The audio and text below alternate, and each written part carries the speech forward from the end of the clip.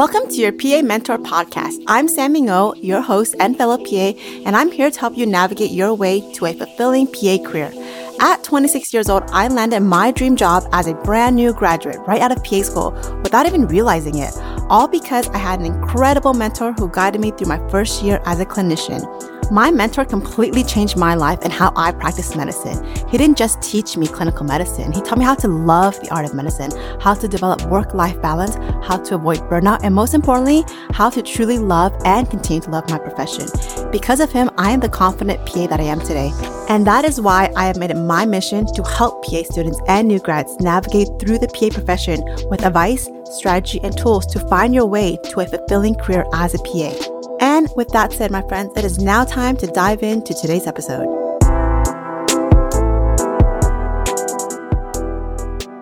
Hi, Erin. Hi, Sammy. In today's episode, we are going to talk all about the interview. Yes, getting an interview is so exciting, but it can bring a lot of stress and anxiety. Oh, we got so much stress. I normally never sleep before an interview. I get so nervous for it. Oh, my goodness. Doesn't everybody? No, I sleep like a log. Of course you do, Erin. Of course you do. Yeah, I do. Why? Well, because I spent time researching the job before I applied. I'm super familiar with the company. I know I'd be a good fit for the position, and clearly they think so too, which is why they picked me to interview. That's true. You're very right. You're right. And don't forget that interviews are a two-way street. Remember, you are interviewing them just as much as they are interviewing you. Mm-hmm. So ask yourself, are they good enough to be my employer? This interview process is essentially an opportunity for you to meet them, to see the clinic, meet the staff, and decide if this is a place you want to work. The supervising physician may not always be included during the interview. And so if they're not there, just ask if you can possibly meet them at a later time or even that day if possible. Right. And a lot of interviews are being done through Zoom now, but the same principles apply. Okay. So First things first. It's going to make it super basic, but know where you're going. Break it down. Know what down. time you should be there and get there early. When you're already stressed out about the interview, the last thing that you want to deal with is like where you're supposed to go. So plan ahead, map out the directions, and take traffic into consideration. Always. Always. So once I had a 2-hour drive to each an interview, and I thought I gave myself plenty of time, but there was major traffic, and I was about 30 minutes late. I was so stressed. Oh, shit. I know. I was so stressed. But fortunately, the person who was interviewing me was also stuck in the same traffic, so we were both late. Man, that was lucky. It was. So make sure you get plenty of sleep the night before. Eat a healthy breakfast. Make sure you have plenty of gas in your car and money for tolls. What else? Prepare your outfit the night before and make sure it's all ironed and pressed and just, look put together and professional. Right. It's always better to overdress than underdress. And don't ever wear scrubs to an interview. All right? No, don't do that. Just don't do it. No. What about a white coat, Sammy? Should they wear their white coat? No, you leave your white coat at home. Why would you bring a white coat, Erin? Why? You ain't got the job yet, bro. Why would you bring it? That's right. That makes no sense. Leave the white coat. And make sure to bring a few copies of your resume and a list of references, or better yet, a reference letter or two to hand out to them. Mm-hmm. So getting the easy stuff done ahead of time is a no-brainer. It is also a no-brainer to practice answering interview questions. You're not going to know exactly what they're going to ask you, but you should have a pretty good general idea. Exactly. And one question you'll always get asked is, why do you want to work for us? So this has literally been asked in every single interview I've ever had or an interview I've ever conducted with potential candidates. So practice answering with confidence, but don't memorize your answer. It will sound rehearsed and it won't sound genuine. So, there's a couple different ways you can approach this. You could say something like, I really appreciate the way that you structured your clinic so that the focus is on patient care. Your providers really work as a great team. And if it's a larger hospital system, you can say something like, I really admire your organization's commitment to the community, or you guys have a really great reputation as being a good place to work. Just kind of have an idea of what you're going to say, but don't memorize it. That's true. Other questions that they typically ask is, tell us about yourself. Right. That's always one. Mm-hmm. I always make sure to tell them something about me that they cannot find on their resume. So for example, I love to tell everyone my sob story. She does. So I've heard it a couple times. Yeah. Because everybody likes to hear like a rags to riches story, you know? It's true. Yeah. So I tell them that I grew up in Las Vegas from immigrant parents, that I was the first person in my family to graduate college. I always talk about living in Las Vegas and all the opportunities I had here. And I tell them these things because I want them to have a better understanding of who I am as a person. Mm-hmm. Because honestly, at the end of the day, the person that is interviewing you wants to know, is this person someone that I will want to go to happy hour with? Will this person cover my shift if I have a family emergency? Will this person bring on more stress, or will she reduce my stress in the work environment? Yeah. And they also are going to ask why you're looking for a new job or why you left your old job. Mm-hmm. Yeah.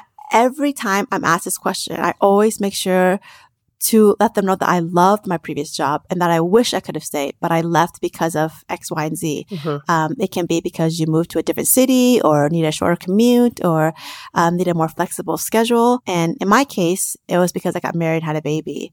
And one thing that I always want to point out is never talk shit about your previous employer. Don't do it. Yeah. Don't do it. Make sure you empathize why you liked working for them and what aspects of that job you wish to carry over. Right. So even if you left on bad terms, don't bring it up. Just don't do it. Mm-hmm. There's also always a question about handling conflict. And usually it's framed as a conflict between you and your supervising physician. And they want to know how you handle criticism, and they want to know how you are able to work through that. One time I had a patient with CHF in the clinic, and I called my supervising physician. He wanted me to diurese the patient in the clinic. I was really uncomfortable with this plan. So I told him that I wanted to send the patient to the ER instead. Mm-hmm. The patient wasn't stable, and I knew it was more than just a CHF exacerbation. And my supervising couldn't see this because it was all done via a phone conversation. Mm-hmm. He couldn't see the patient. So he was just looking at labs and vitals. But I, stood my ground, and I had to convince him that this patient was much sicker than he appeared on paper. And so he agreed, and we ended up sending my patient to the ER. Right. And he was okay, right? Yeah, he was fine with that, because I explained the situation. Mm-hmm. So one last sample question. This is an oldie but a goodie. What is a strength and what is an area where you could improve? So don't say, my weakness is that I'm a perfectionist. I fucking hate it when people say that. And they do. And I'm just like, oh my gosh, come on. You've got to be kidding me. So, be real. Like, find something that is a weakness, but it's not necessarily a bad thing, right? So I struggle with giving bad news to patients. Sammy, you struggle with... I struggle with speaking slowly with my patients. Right? That's always going to be a thing. Yeah. But those are both things that are manageable and that could be worked on. And then, brag a little bit. Tell them something that you're really good at. Like, I'm really good at suturing, or I worked in an ortho clinic, and so my casts are like works of art, Okay. Yeah. So works of art. Okay. Brag a little bit. Hey, a great cast is a beautiful thing. Okay. True. Okay. What else, Erin? So be prepared for all kinds of questions, and know that, yes, there will be clinical questions. There'll definitely be a few, but don't stress because they don't necessarily expect you to know the answers. What they're really looking for is that you know how to ask for help. So the way that you answer will say much more about who you are as a provider. So don't be afraid to say that you don't know or that you haven't encountered it yet. That is very true. I actually went on an interview that had a 4-person panel. It was the medical director, the MD, the nursing supervisor, and somebody from admin, and they all had really different questions for me. The question that I didn't expect was the clinical question. Mm-hmm. They gave me a 60-year-old man with chest pain and, had to basically work the patient up, and it was pretty simple until they gave me an EKG to read. Oh, God. Yeah, they literally handed me an EKG, and I sit there and I just stared at it. I was like, oh, fuck. Crickets. Oh, fuck. Crickets. Yeah. For I swear to God, it was like 10 minutes. I didn't say a single word. And they just, looked at me, and I said, hey, I'm sorry, I just need a few minutes to collect my thoughts, you know? Mm-hmm. And I kid you not, I did not know the answer to that EKG. I didn't know what it was. Right. I was able to walk through the process. So I told them, I was like, I know the rhythm. This is the rate. I see a P before QRS. I know it's not AFib. And I was just going through the process. And I said, I think this is a 3rd degree block, but I'm not 100% confident. I would probably have to ask my supervising or any other providers here in the office for a second opinion. I have actually never seen a 3rd degree block, but I think this could be a 3rd degree block. Right. And I think they were really impressed with that because they were able to see that I was able to work through the problem and, you know, just hearing my thought process, you know, they understood that that you were competent. Like you knew how to read an EKG. You knew the parts of the EKG. Yes. But when you weren't sure of the exact findings of the EKG, you knew when to ask for help, right? Correct. So Exactly. I think that's what they want to hear from you. Yeah. Especially as a new grad, you know, they want to make sure that you know your strength and your weaknesses and that you're not overly confident and you're not going to just do something even though you don't know the answer to it. Exactly. So don't blurt out just, you know, anything. Yeah. just, you know, don't make stuff up. And don't be afraid of silence. Like, don't be afraid to say, I need to think about this for a minute. Exactly. It's not a time test. So we have a famous quote that we were indoctrinated with in our PA program. Yes. It came from Cindy Lord. She was our program director at Quinnipiac. And she was also a past APA president. Oh, yeah, she was. She definitely was. Yeah, so give her some credit, Erin. Come on. Oh, I'm sorry. Yes, no, she definitely was. She is a longtime PA and a smart lady. And so her famous quote was... She said, know what you know what you don't know, and know when to ask for help. That's right. So let me say that again, you guys. Know what you know what you don't know, and know when to ask for help. Right. I mean, live and breathe by that quote, okay? Exactly. It just encompasses everything that you should know as a PA. And as long as you keep that in mind, you will stay out of trouble. Correct. I completely agree with you. What else should they prep for?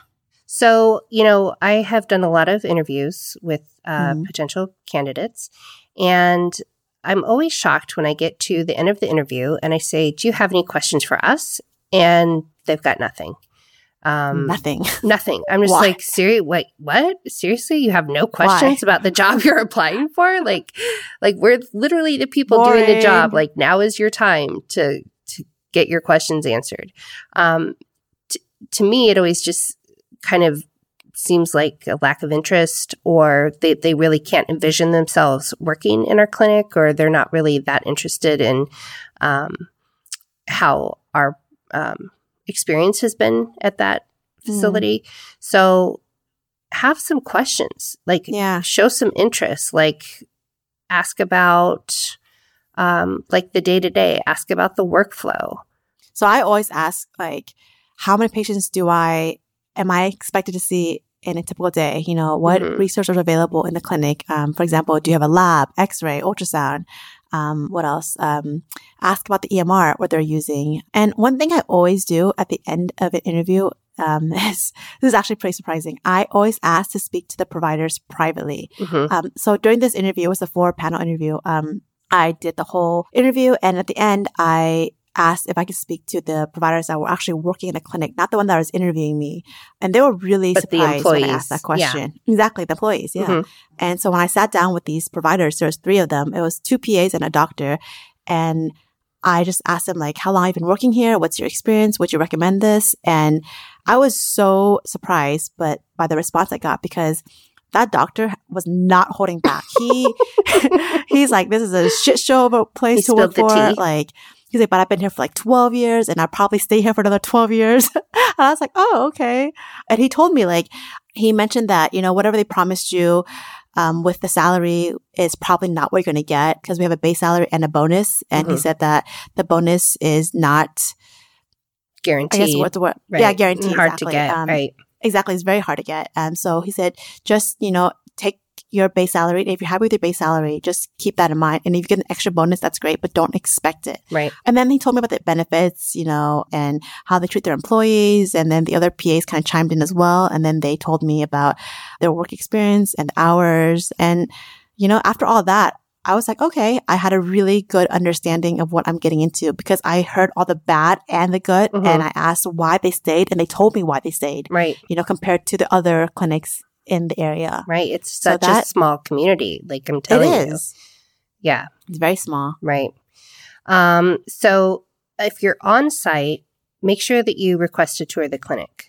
Be pleasant, be approachable, and be interested in the clinic staff. So don't ignore or dismiss like the secretaries, the MAs, the nurses.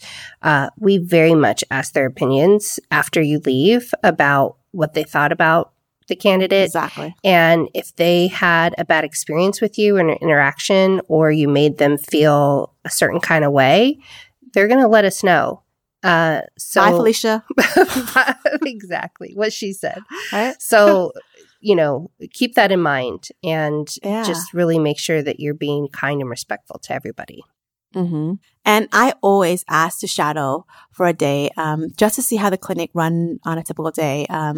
And when I'm there, I know that is my time to shine. I do everything in my power to impress them. I ask a ton of clinical questions to show that I'm engaged. Make them love you. Exactly. Make them love you. And sometimes I offer to see a patient or do an exam or just even help with the vitals. The point of that is just to show them how much of an asset you'll be in the clinic. And when you go above and beyond and show them that, they can really envision what it'll be like for you to be part of the practice. And once they love you, the job is yours, bro. That's right. Right? So, Sammy, what is the one thing that they shouldn't do in an interview? I would say never talk about your salary, ever. That's right. Just defer the question. So when should they ask about their salary? Oh, after they got offered the job. Right. So once you get offered the job, then you can talk salary. But do not bring up money at your initial interview. And that's in another one of our podcasts. So we'll talk about that later. But if they really push you for an answer, what should you do? So I always give them a range. So I would say is, the APA report says that in this location and this specialty, the typical range would be like 110 to like 130. I never give them an exact number. It's always a range. Right. And don't put anything in writing either. Never. Yeah. So a lot of times they'll be like, oh, what is your expected salary? So just leave it blank. Okay. Or put a zero. No, don't put a zero. So you did the interview. Go ahead and finish it with a follow-up email. So the next day, let them know that you appreciate their time. Let them know you look forward to hearing from them. And then, you can email them actually once a week, right? Or once a day, whatever. No. Yeah, once a day, every hour until they offer you a position. Right? No, it's a joke. No, guys. It's a Don't joke. Do that. Don't do it. Don't do it. Okay. I would say once a week is plenty, right? Once a week is fine. And especially if they're interviewing other people, let them know you're still interested. Yeah. Yes. Okay. All right. That is it for this week. Okay. So let's tune in next week. We will talk all about negotiation, which is my favorite part of the job process. I love negotiation. That's right. She does. You should have seen her negotiate her photographer for her wedding. It was epic. It's gonna be fun. It was epic. It's going to be a fun episode. All right. Okay. That is all. Thank you for tuning in. We will see you next week. Okay. Bye. Bye.